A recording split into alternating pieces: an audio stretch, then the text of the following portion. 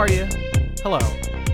Welcome to the Bloody Stream podcast. I'm Brian. Nah, I'm Jorge. And I forgot which ones I had said, so I think I probably doubled up on a couple of these. Oh, did you just double say them? Probably just said hello or like something. I never pay attention. I'm surprised I actually managed to say hello every time, honestly. You hear the end of Brian and go, oh, I gotta wake back up. My time to shine. How dare you wait to talk instead of listen to me? Anyways, no mentions today, and in fact, no special guest friends. Very special guest. Special guest friends. We're getting so close, y'all. I think we're gonna make it. We do still have a slew of other guests coming in, but today we just wanted to get a couple episodes out real fast for you. So no mention. It's a chance for us to work on our dynamic and our shtick. Doing it just the two of us. We're doing. I'm sorry. As above, so below. So below. So below. What would you rate this one? So below. You were not out of those choices, I would give it a. Did we already rate it? I'm not sure. No, because we watched it before the site was up. Oh, that's okay. I don't think we actually did that. I gave it a Mr. Cool Guy on here. Yeah, Mr. Cool Guy's fine.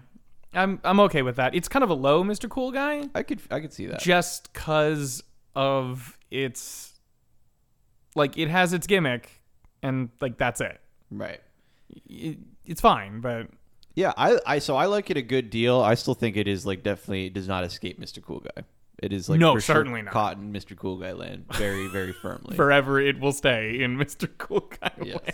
Those shades are bolted onto the sides of its head. Absolutely. Because, I mean, you have to remember, like, these, when we say smiley face, that means that the movie is only watchable. It's like watchable. That means that we would never, like, suggest it to someone. You know, if we're scrolling by, we wouldn't be like, stop, this one's okay to watch. You know, we'd be, if somebody was like, hey, I really want to watch this one. Be like, okay. Do you mind if I do something while we watch it? I am cool with it. It will not be upsetting to me, but, you know, like. I would be like 20 minutes in, my head dropped because I'm looking at my phone or asleep or thinking about something with absolutely.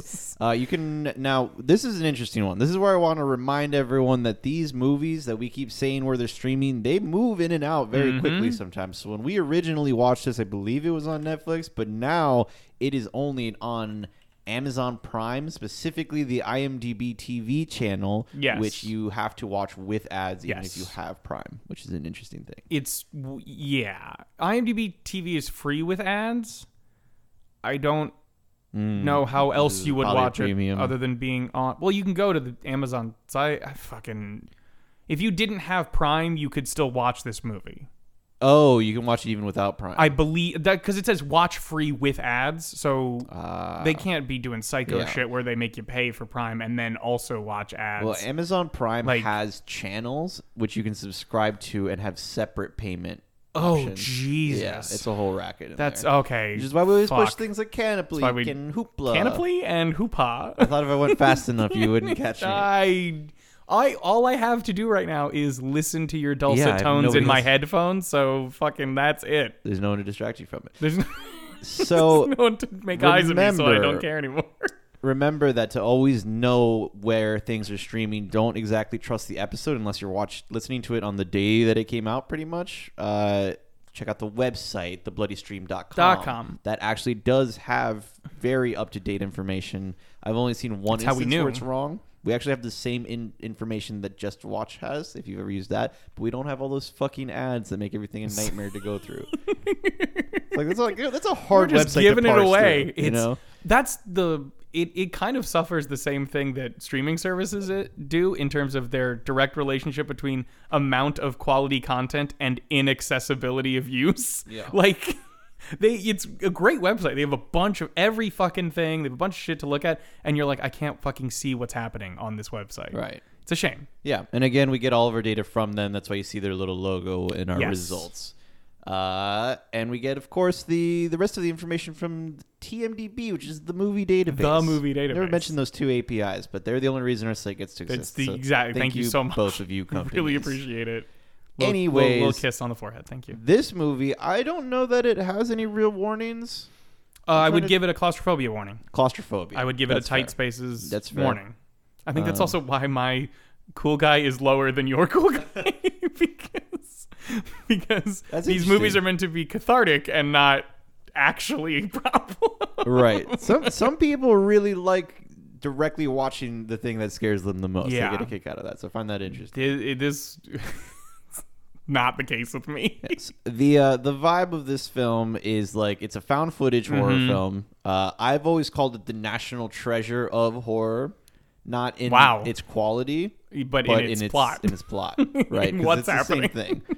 They even like the main character, the main guy in it is the friend, the friend, Riley, Nick Cage's friend. Yeah, the Riley, right?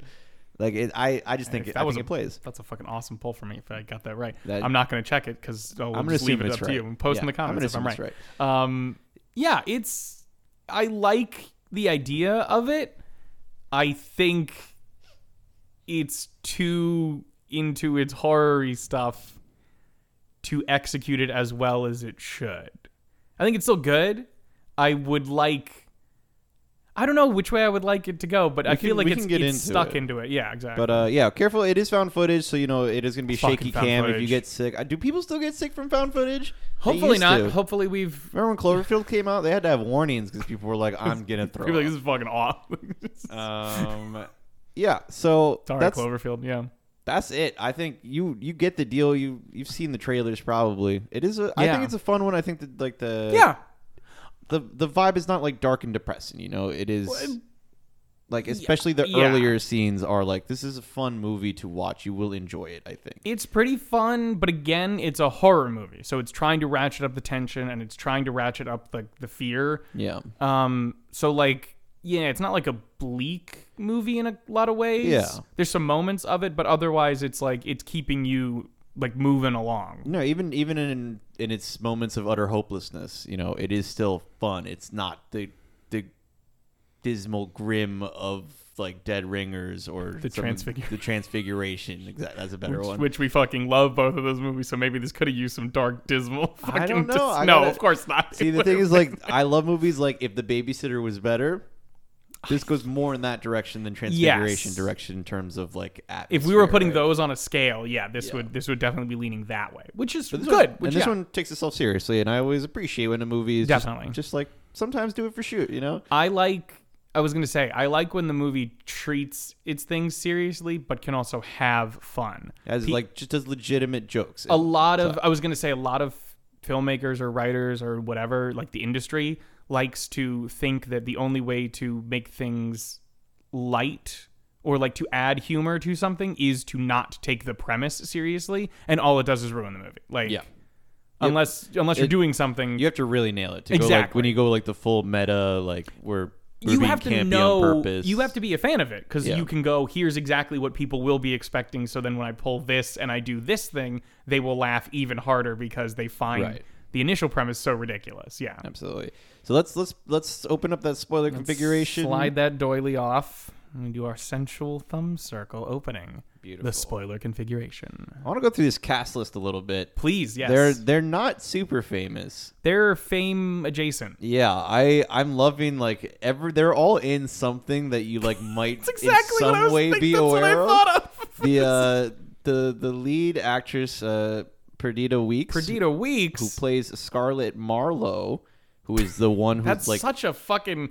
You're right with the whole national treasure thing. That's such a Benjamin Franklin Gates name. Like, yeah. Scarlett Marlowe, the daughter of a famous private detective. Except she's the daughter of an alchemist researcher, and she herself is a multilingual like martial arts practicing alchemist researcher who does tomb raiding. She is. I was gonna say she's a Lara Croft-esque.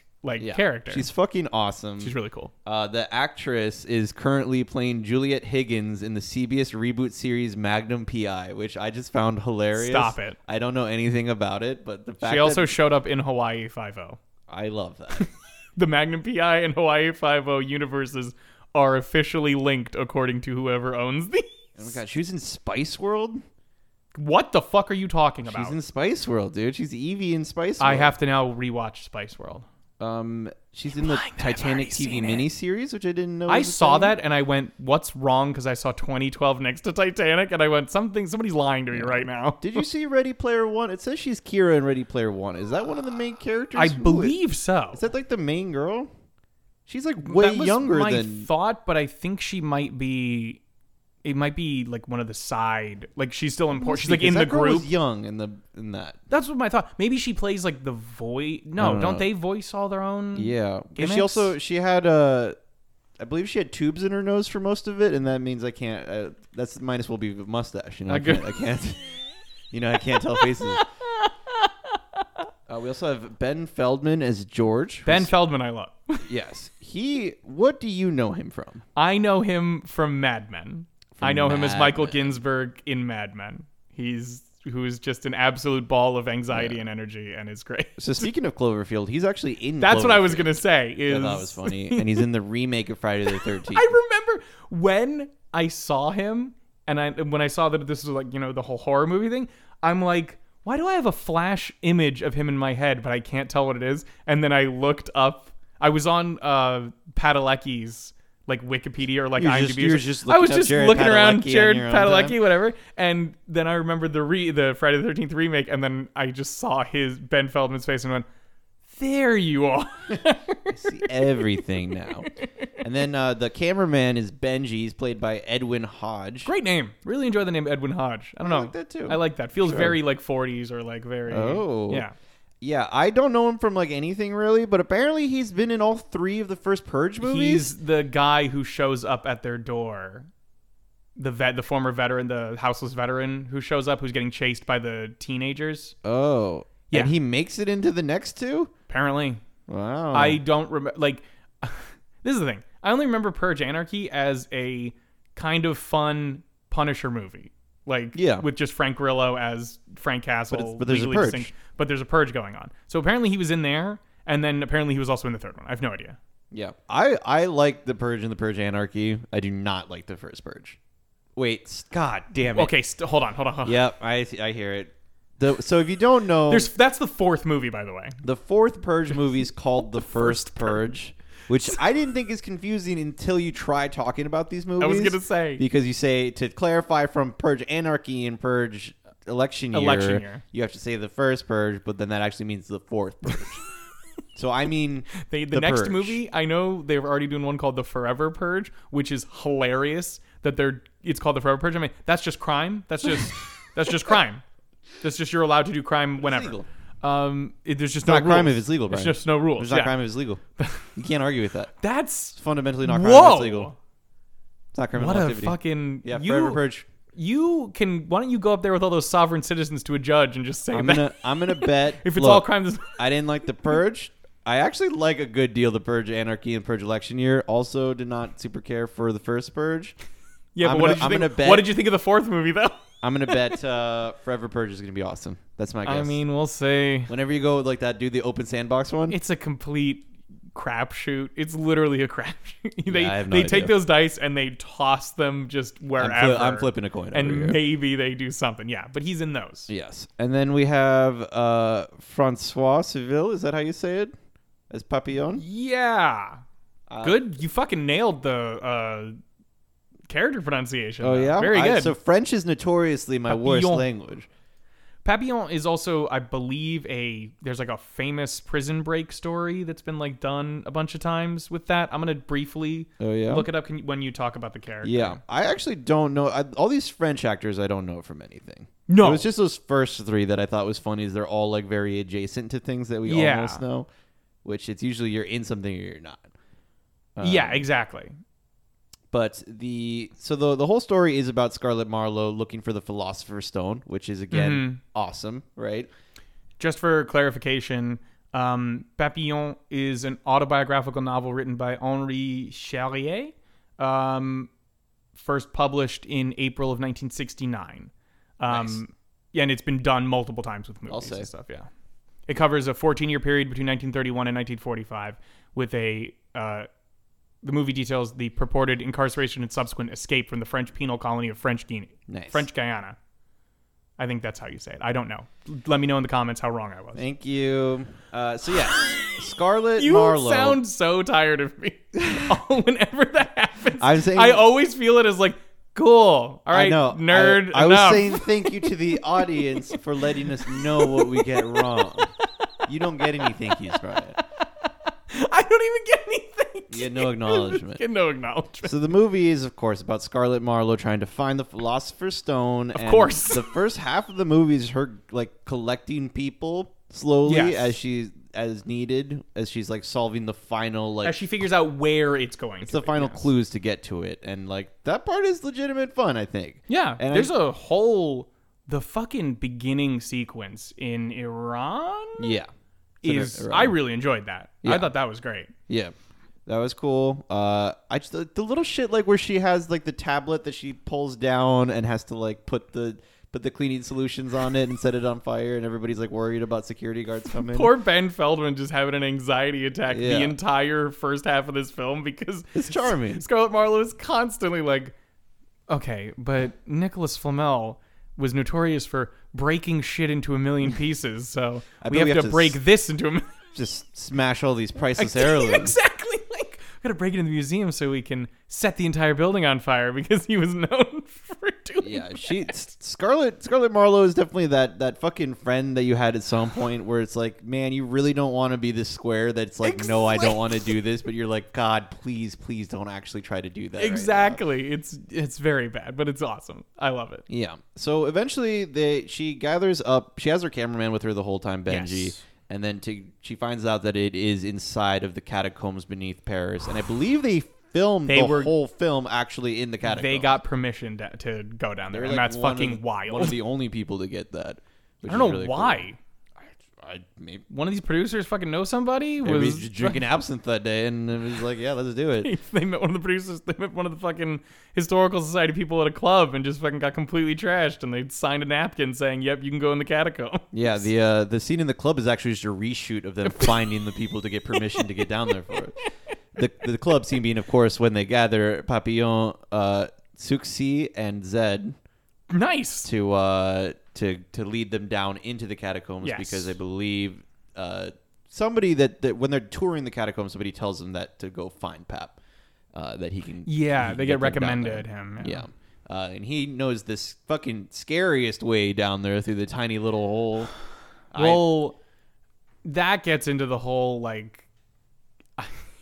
He's like, this is the only way to go, and we're kind of jumping ahead to like the actual scene. I'm not going to cover the entire plot. I was going to say I love Papillon because he's just very he's very cocky and very like I'm the greatest. Sorry, I'm so sorry, French people. You can do, but you can do French shit. It's allowed. There's some accents you can do, and there's some you can't do. White people, you can do them every time. Anyway, but he's very like, I am the greatest, and I also know what I'm talking about, stupid fucking American woman. Yeah. And she's like, what if we go through this incredibly scary door hallway thing? And the camera turns to it, and it's just like, that's fucking scary as shit. And he's like, we're going through the tiny hole, and it's just, these options are both terrible, but this one's very clearly the right one. Everybody's like matter-of-factly telling Scarlett during that, like, he's been here before, Scarlett. You have to he knows that. And she's like, no, I'm pretty sure I know what's better here. But I was actually talking about the little hole to get down into the catacombs in the first place. Oh my God. To the side of the railroad track. That's right. Well, because they have to break in. Yeah. They can't just go on a tour with all of their gear and like slip through a fucking hallway or something. Yeah. Which is and I think we start to see like the division of this movie, right? The first segment is the real National Treasure part, where we're getting weird clues and making jumps to conclusions that like that somehow work. Yeah, and yet. And then we get into the second part, which is where we're still okay, and this is like even indicated by the fact that the part of the catacombs that they're in are covered in graffiti. Other people go down show here. Up exactly. There's a group of come in and come out just down there singing, having a Saturday meeting. Scary. Yeah. They're completely naked and doing that awful singing.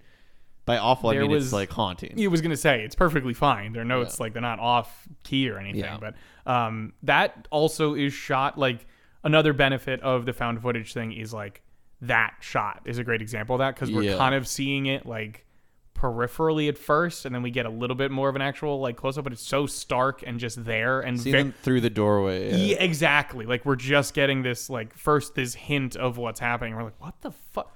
What the fuck was that? Like very clearly people there, and then we lose it again. And we're just like, oh yeah. no. I never considered that in found footage. There's like a natural occlusion that happens that like it starts to have the Jaws effect on a lot of things just by chance. Absolutely.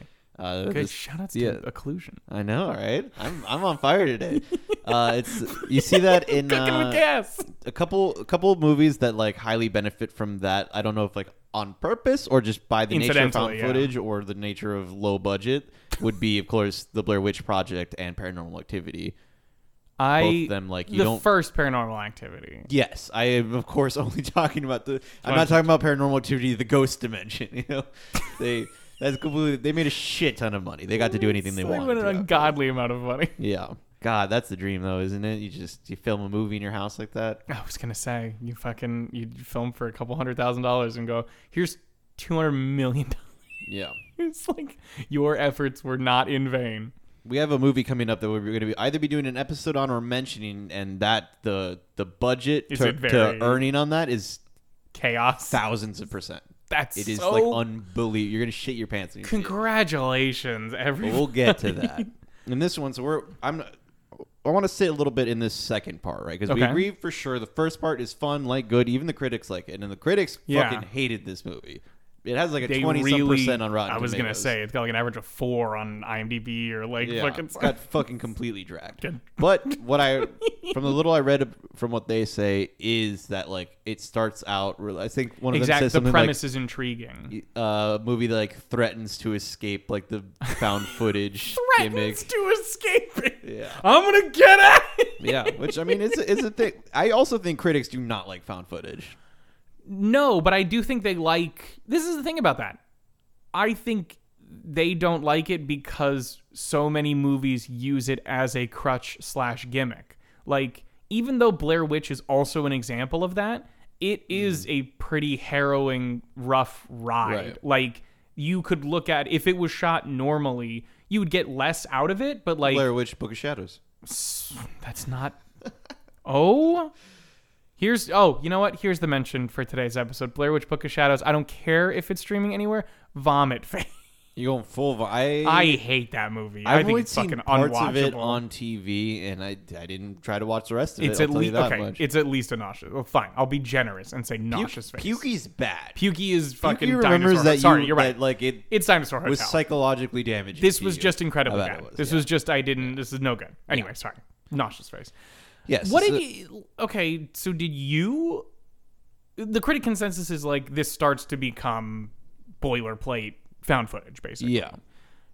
Did you start to feel that here, or... No. So during this second segment, so the way I'm separating it out is that first National Treasure segment. Mm-hmm. The second one is like pretty much all the way up to the Philosopher's Stone. We're building ambiance, we're building tension, we're showing that things are gonna go nuts. This is but like things that. Don't actually go nuts. I was gonna say this is like the Descent at this, where this is like the enemy or like the scares are from being not in like this the movie The Descent, not like the movie The Descent. No. But this is like the actual. Cool I won't watch that movie. Oh. Right. That movie, like I watched, like I think I saw that movie technically, or like got through a lot of it, and I had to leave. Fair enough. That's a very effective movie. Warning on The Descent. Yes. Spoiler alert. I have. Yep. Oops. So this movie was also great. Okay, so then there's only one sequence in this movie that really fucked me up. Then, how did you feel about the scene where they're all crawling over the bones, like pressed up against? Was genuinely upset by it. Yes. It was very good at making me like I didn't move. Yeah. When we were all watching this together in a very open room with high ceilings, right? And I felt like I was in a tube. Like I thought they did that really well, because it's not always the easiest thing to do, especially when you have to like film it. You know, that's what I was gonna say. But like it's particularly Benji when he gets stuck. It is the I'm sorry, Ryan. No. I'm saying because like it's very good, but it also is like I completely relate to Benji here. Like, well, he does the very realistic thing of like his arm won't move, and he keeps just trying to force it by like repeatedly like just moving it as hard as you can. Forcing through because it's been working, but she's like, and it's getting all the way through. It's a thing when you get really frustrated and you can't, like, even when it's something completely mundane, like you can't get it, like you can't a jar to open or like a fucking. You're trying to like shake the sleeve off of your arm or something, and you're having a bad day and it's not coming off, and you just start shaking wildly. You know? So much worse. Yeah. I really enjoyed. In that scene, though, I really enjoyed like the look what you're talking about, the frustration and the anxiety, like overtaking anything else, because Papillon and everybody else are trying to tell him what to do. Yeah. Like Papillon obviously is aware that this can happen and is like, here's the things to do, just like breathe and whatever, and it's very clearly not working. Like telling people to calm down in this situation never fucking works. So they're just like reaching and they're like, Benji, please. Scarlet is right in front of him and trying to tell him physically what he needs to do to get out of the situation, and she's like, please, you have to calm down so that this can end for you. And he can't do it. And I think which makes it traps him so much more. It's what I love about it's what fucking scares me about it, but it's also what I enjoy about like the horror of claustrophobia or like, the tight spaces thing is, especially with this, how much you become mentally trapped. Yeah. Like you start to feel the actual space close in on your mind, and then it shuts down any ability to get out of the physical space, which would alleviate every symptom. Right. Yeah. And it's a good one where like you just start to imagine enough like what's going also on the cameraman. there, and it like you start to be able to feel it a little bit, because that's like claustrophobia is also like being in a tight space is something that has actually happened to us. We know what it feels like, right? Like everybody's been in a tight space at some point for some reason. Weirdly enough. Who let us get into these tight spaces? Nobody. We simply did it. When we were kids. They didn't watch us when we were kids, and we're just going in holes. Literally, when they first go into the thing and they're first walking around, I remembered times going to fucking like Bunny Man, like, or the tunnels under shit. I'm just being like, I know this exact feeling. Oh yeah, like, no, I've gone pretty far walking inside of a sewer where you can't stand up all the way, where it's like a full circle sewer, so you have to you have to crouch the whole time.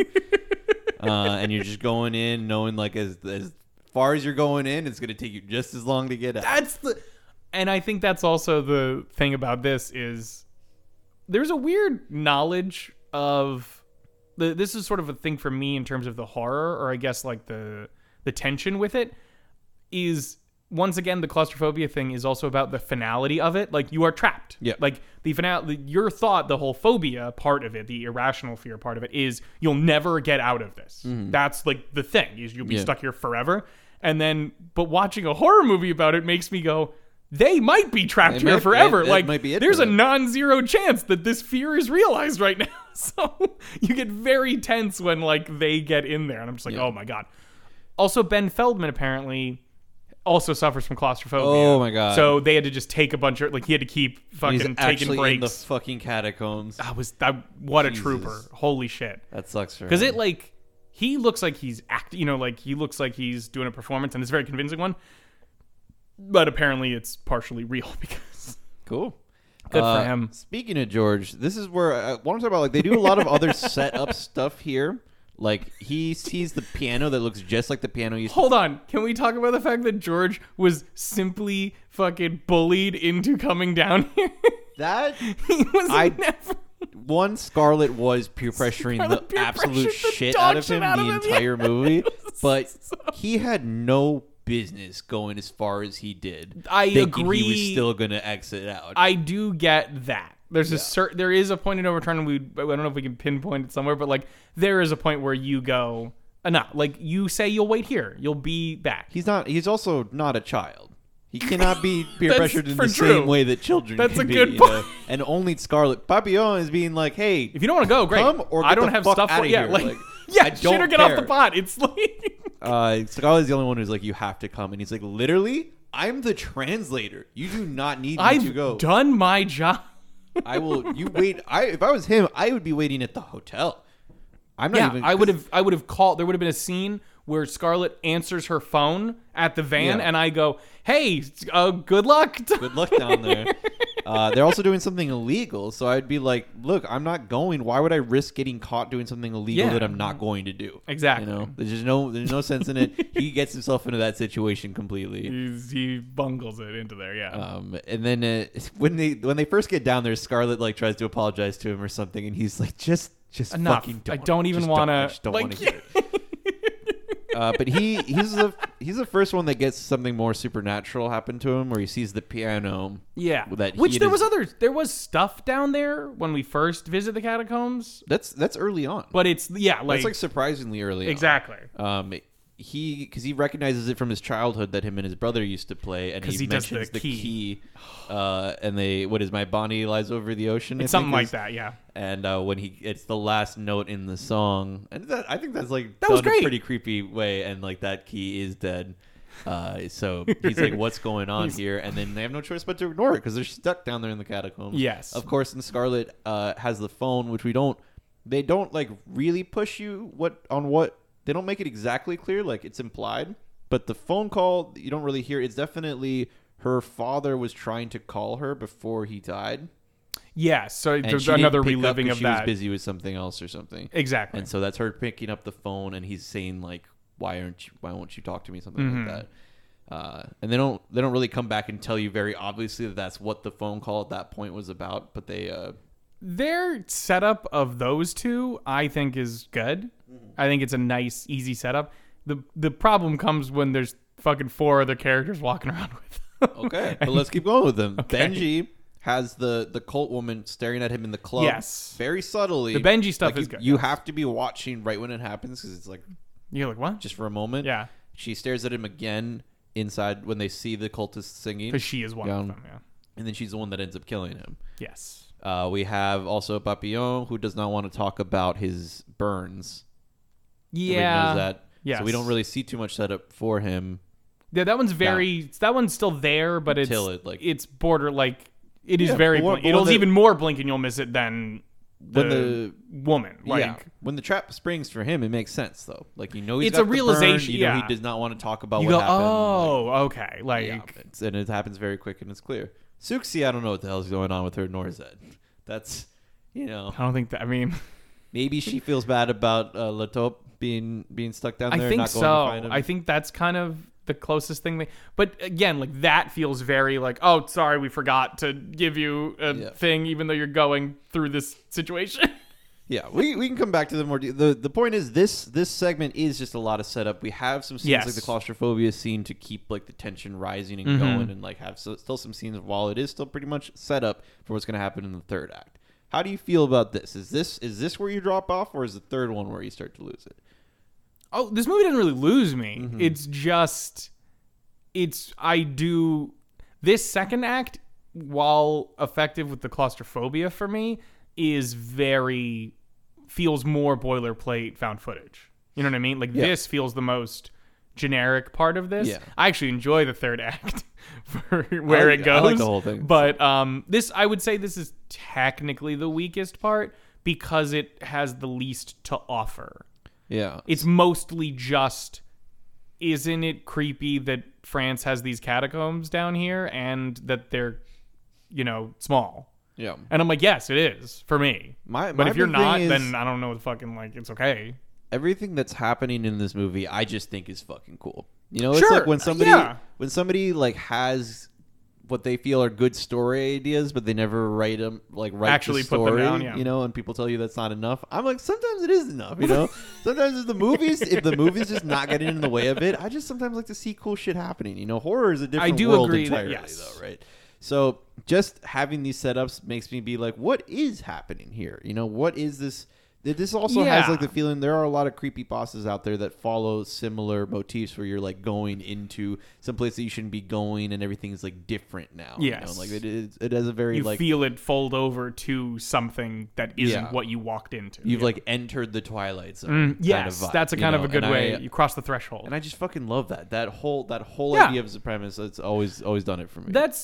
I'm talking about like offering the least for me. I was still entertained and was watching the whole time. I want to clarify that. Like that's why it's Cool Guy. Like it's fine. It was just like cool. I feeling a little bit more of it. Like I'm not taking out my phone, but I'm like, if it buzzed, right, sort of thing. Yeah. So they eventually do reach the Philosopher's Stone. This is where I enjoy it a lot. Yeah, there's like they get the Knights Templar whose body is not decayed. They have the Philosopher's Stone. They meet up with the mole, by the way. Yeah, they meet up with a guy who is allegedly who went missing. Mm-hmm. He was living in the catacombs, and nobody has seen him for what, like two. Just don't be friends with somebody who's living in the catacombs. Absolutely insane. Something's wrong with him. That's how that fucking worked. But he's been living down there. He was like missing for like 2 years or something, like a couple of years. That, yeah. So they meet up with him, and he's like, you shouldn't. Is he like, you shouldn't be here? Yeah. Yeah. He gets very like, oh my fucking God. He also says like, you never came looking for me. Which is like, you also said they shouldn't be here, so you live like, I don't know what to fucking tell you. What do you guy. Want? What do you want? Okay, the mole. Let's hope. Like, yeah. Sorry, they get to the Philosopher's Stone though. Yes, it's real. He helps them get there. Philosopher's Stone is real. They do have to keep going like deep underground to get there, like where to the level where hell starts in like whatever alchemist like logic that they decided to use. And this is where they. Because the mystery was like something to hell, or like, like close to hell, or something like you enter the dark gate or something like that. Yeah, and they figured out where people used to think that hell was, like how far down. And so they go there, and then they have like they're in the chamber where the Philosopher's Stone is, and then they need to go they go through a secret doorway into like a reverse room of that one. Is that right? Yes. Well, my favorite thing is that they get to the Philosopher's Stone, which is on the wall. Yeah. And definitely weird shit has happened so far, but by this movie, they're not in hell yet. Right. They're very close. Yeah, they're right at the gate. They're right at the gate, but they pull the stone, like they read this tableau on the wall, and they realize the stone is there, and they grab it, and they have the Philosopher's Stone. Yep. And then fucking everybody else does the fucking what is Abu? Is that the Aladdin's monkey? They do exactly that. They do exactly that. They go for the treasure and they get greedy and they open the fucking door while Scarlett's going, no, it's a trap. And then fucking boom. Then they have to run and they go into like hell proper. Scarlett, George, and half a dozen Abus. they all together rip down the gate in front of all the treasure. They simply pull it apart. Yeah. She's like, no. She's like, wait. We're only here for the lamp. Yeah, so that would because I would just have loved the idea of them just getting the Philosopher's Stone and then simply getting out normally. There is like there would have been something fucky, but I love the idea of them like being able to reasonably turn around and go cool, and then just the movie is that but slower on the way back. I don't think you can get out yet. They're still in like a weird place because like as soon as they went through that little doorway in the catacomb, even before that, because the catacombs are forcing them to go through that little doorway. Exactly. Yeah, it's already influences happening. It's the claustrophobia scene. They end up in the side that they came in. Oh my God! They do that whole thing. That was great. Right on the same side. Because then I love that because then it's Benji going, I'm not fucking doing that again. Yeah, I'm simply not doing that again. Easy choice. Anyway, but yes. So then they do end up in the mirrored room of where they get the Philosopher's Stone. They find out the Philosopher's Stone works. Little side note here, by the way. You've been hearing us say Philosopher's Stone. Maybe if you didn't watch the movie, it is the same Philosopher's Stone from Harry Potter. It's the Philosopher's Stone. The same Nicholas Flamel. And it's not because they got it from Harry Potter. I want you to understand. It's a way before this is a alchemy was not. It's not the same as like witches, where there was a lot of like King James saying there are witches. King James from the back. Hey. That witch looks really witchy. We weren't even doing a witch thing. Fucking burn them. A lot of the old books on witches, like the Maleficarum. He was like, they're sick. Malleus Maleficarum, which is like a book that was written. It means Hammer of the Witches. It's like one of the old like books on witches. Oh, that's so sick. They're all written by like religious people, by like Christians that are like being like, this is how witches work and this is how we hunt and kill them. They just make shit up, dude. They're just writing fanfic. Yeah. Alchemists are different than Yes. that. Alchemists were, I don't want to say legitimate scientists. They were people who were trying to figure out new forms of science, basically. Yes. That largely involved transmutation of elements. That is like one of the big things, but it was in general most thing. It was like a lot of like they are working with chemicals and things like that, but trying to make things happen that they did not yet know are impossible to do. Gotcha. I mean, we're still kind of like it was higher. It was more respected. It was still not like the main form of science. Exactly. That was only alchemy. Fucking bunch of professors at the university. Yeah, he's fucking alchemists. But we know, like, we have records of people who were alchemists. We have like experiments that they did. We have a bunch of stuff. You know, like some of it was magic, and some of it involved using sigils and shit in addition to like the chemical work. But, shouts out Full Metal Alchemist. Right, fucking so good. Shouts out Full Metal. The only fucking alchemists I listened to. Yes, Nicholas Flamel was a real person. That's awesome. Him and his wife did live in Paris. Like, you can go There's a site, like, they go to their house is there. Like, it is, like, you can visit it and everything. And it is believed, like the rumor part, the myth part is that he actually managed to create the Philosopher's Stone, which I don't know how much every alchemist was, like, chasing that. But my understanding of a lot of alchemists was they wanted to produce gold or transmute things into gold. The Philosopher's Stone was supposedly able to transmute lead into gold. Oh! I see. Yeah, okay. In addition to having other like rejuvenation properties. Gotcha. Yeah, but it was also just like that's where that makes more sense. It was a piece to be used in alchemical processes. Yeah, alchemical processes. You know, I love alchemical processes. I love alchemy, dude. It's really great. So we don't have. There's no real Philosopher's Stone or none that's ever been found. You know, but it is like that's the myth portion. That is like Nicholas Flamel being one of the great alchemists. This isn't a documentary. Yes. Or this isn't historical fiction. This is fiction. I do want you to know that is where Harry Potter got it from. This movie's not based on Harry Potter. J.K. Rowling did not make that up. And I think alchemy and all that shit is so fucking cool. It's very interesting. Again, shouts out Full Metal Alchemist. Yeah, dude, go watch that show. It's an anime, but that's definitely it's got to be a Ghost Skull Alien on that one. What? Of course. Yeah. Massive layup. Anyway. So they get the stone and they prove it's real. Yes. I love, like, everyone's reaction is like, you know, they are in like disbelief, and I'm sitting there watching this little horror movie going, this is just horror national treasure. Oh my fucking god, it's just horror national. Because that's also the big thing is like National Treasure I enjoyed because it's like, we're doing this adventure for stuff, and I'm just like, okay, cool.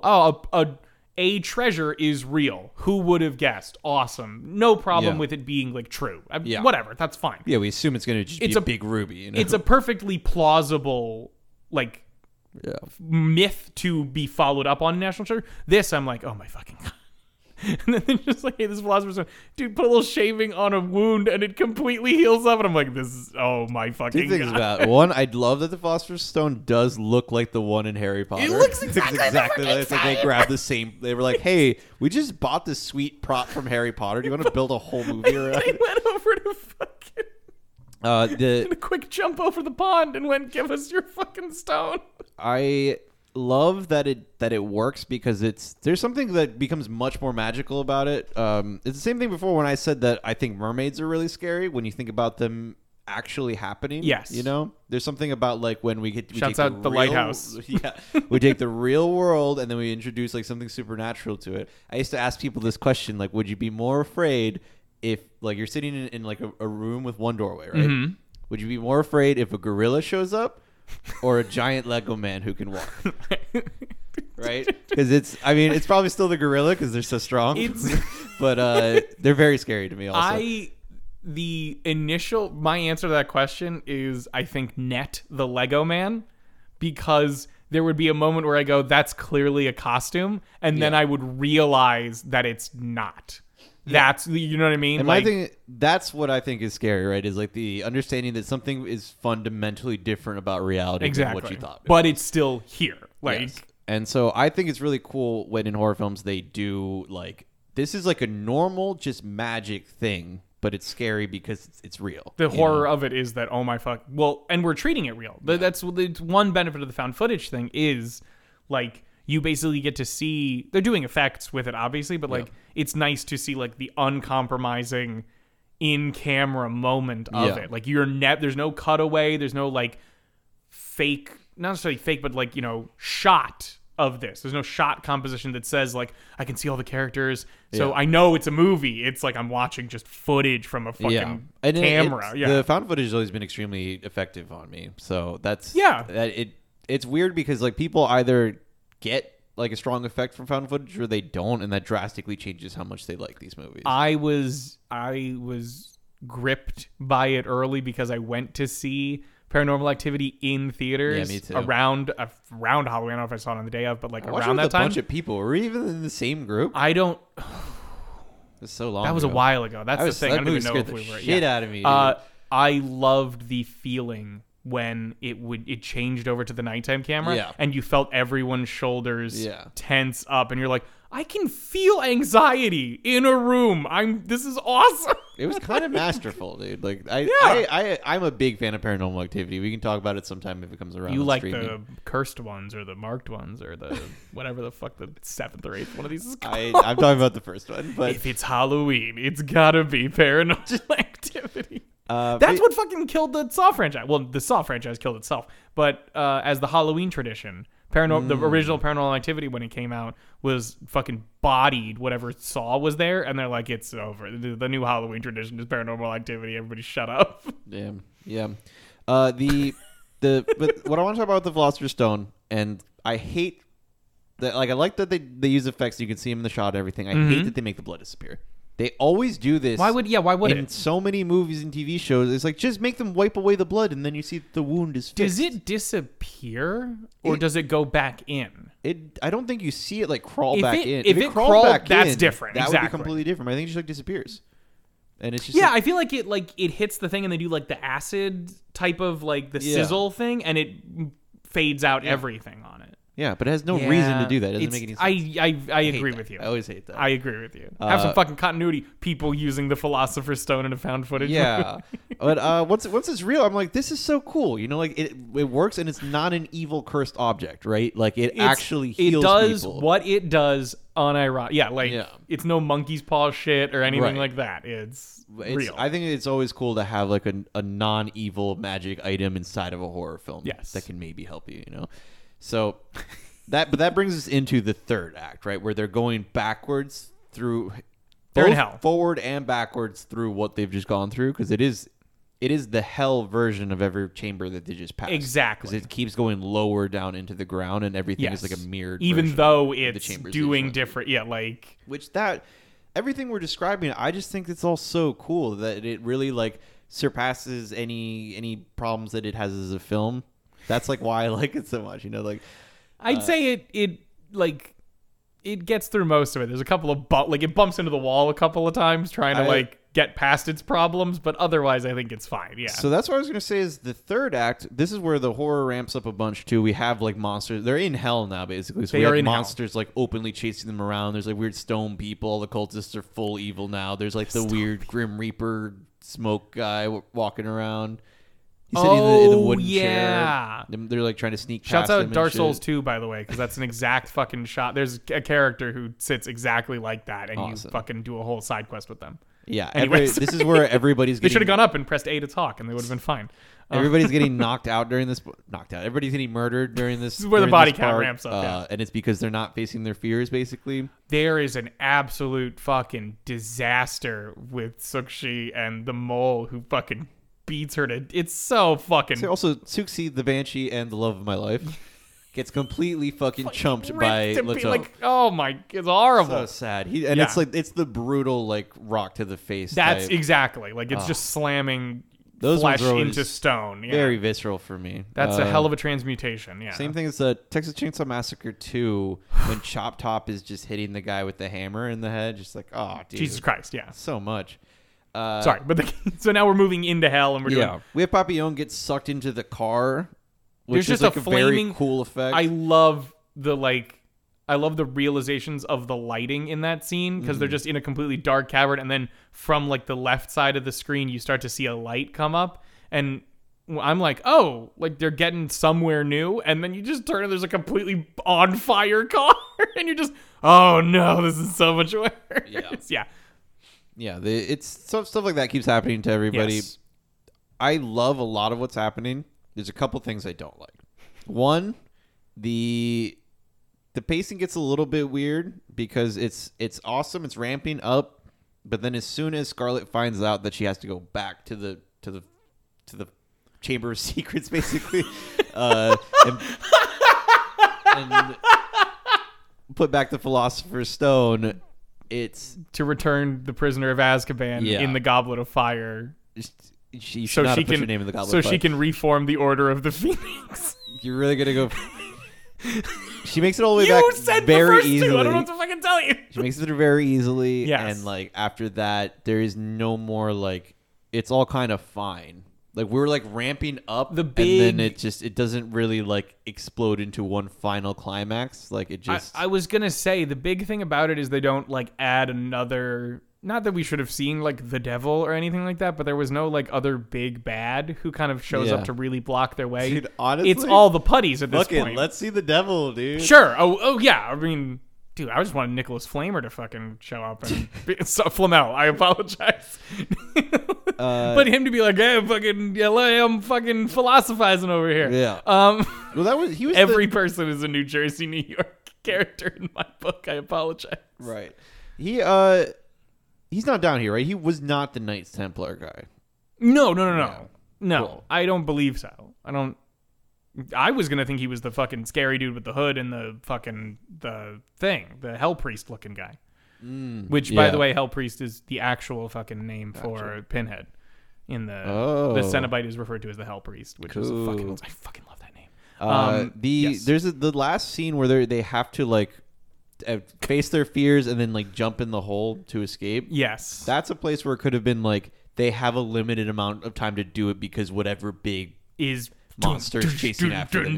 Like you see the shadow on the wall or something. We don't have stuff like that. You say putties, and I think it's absolutely it's exactly what happens because they look like putties. They do everything short of making the putty noise, and it's because Scarlet, and that's putties from Power Rangers, of course. Read a book. Shouts out.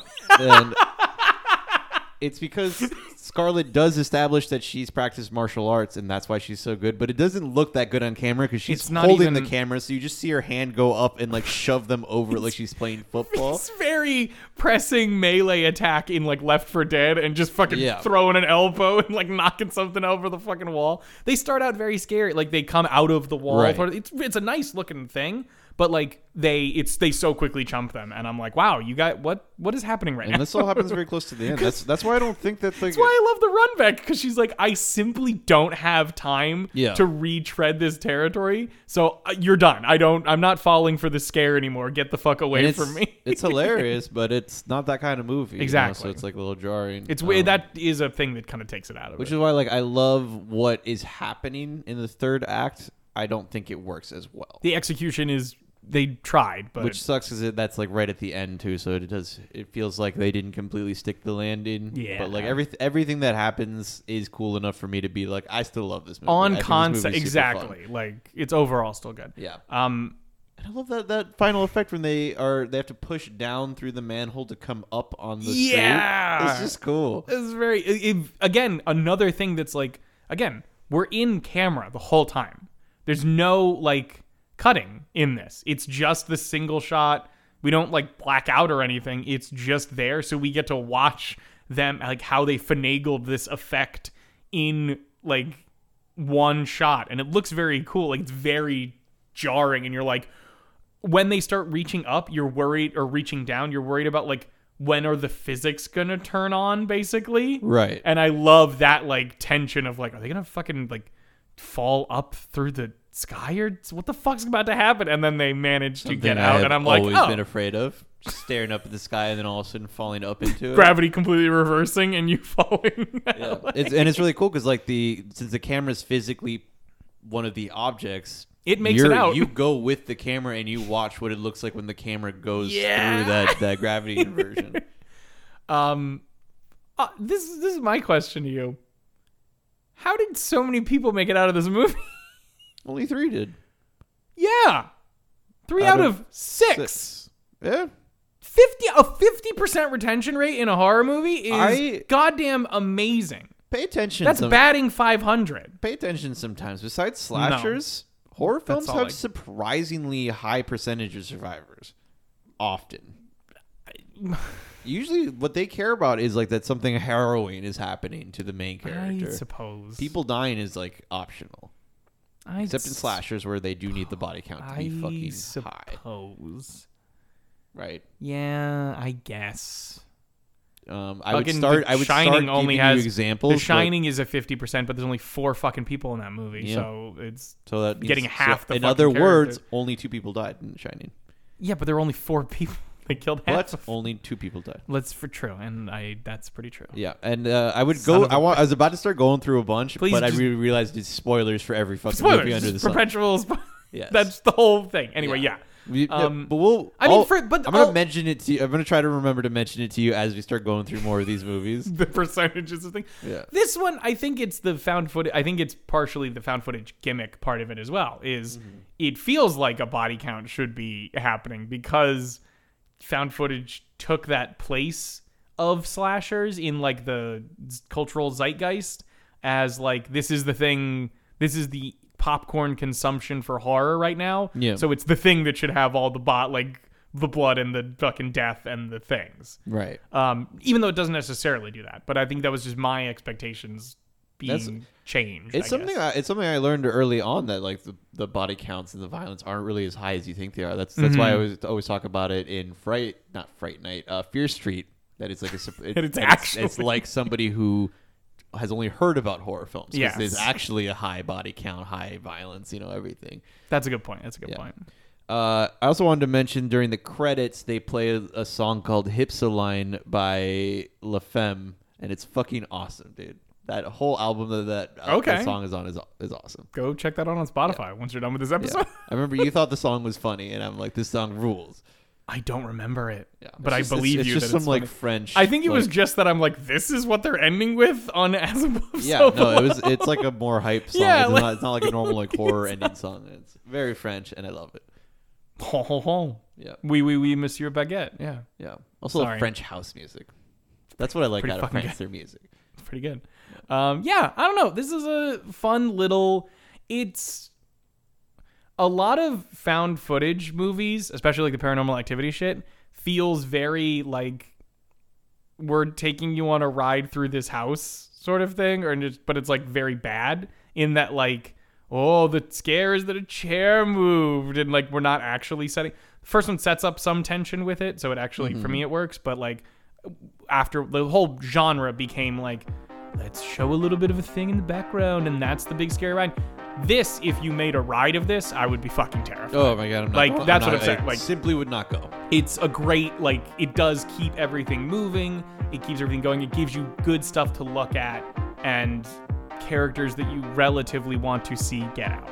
Yeah, you'd be on one of those little cars, like little. I would leave. I did this one time in Busch Gardens. I was online when I was a kid for The Big Bad Wolf, and I was so scared of the video that was playing for it that I left the line. Yeah.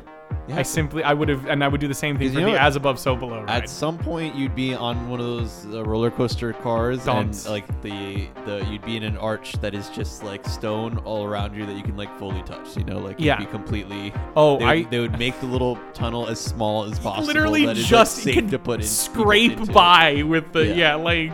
They'd probably let the car scrape against and the then, wall. Knowing my luck, that's where the ride would unironically break down for an hour and a half, and I wouldn't be able to get out. That is actually scary. Yeah. See, that's what I'm saying. Yeah, I'm not going on there. Don't go on or do it, whatever. But whoever owns this... Don't go on this made up As Above, So Below, right? Hell yeah. Yeah, so Mr. Cool Guy, I would check it out. I think it's a fun one. Careful if you are claustrophobic. Of course. I want to give a special thank you to Eyes of Astoria for a wonderful song, Dead Walk. By song, I mean theme song, of course. Theme song. And you can catch John from Eyes of Astoria on a few other episodes, including but not limited to Summer Party Massacre 2 and Deathgasm, soon to be a few more. Hell yeah. And you can find, we don't have to plug anybody right now, but shouts out to our sister podcast, Downtime with John and Emily, the how-to podcast by siblings who don't know anything. You can find them at getdowny.com, which is their website, and at Downey Siblings, DOWNEY Siblings, as in brother and sister. And you can find us on Twitter and Instagram now at Bloody Stream Pod. We also do a weekly streaming show of Call of Cthulhu called Outlaws and Old Ones. Twitch.tv/The Outlaws Network. We might stream. Jorge is definitely going to force me to fucking play Friday the 13th for Nintendo. And I'm going to blow my brains out on stream. And I'm so happy awesome. for it. And we will talk to you.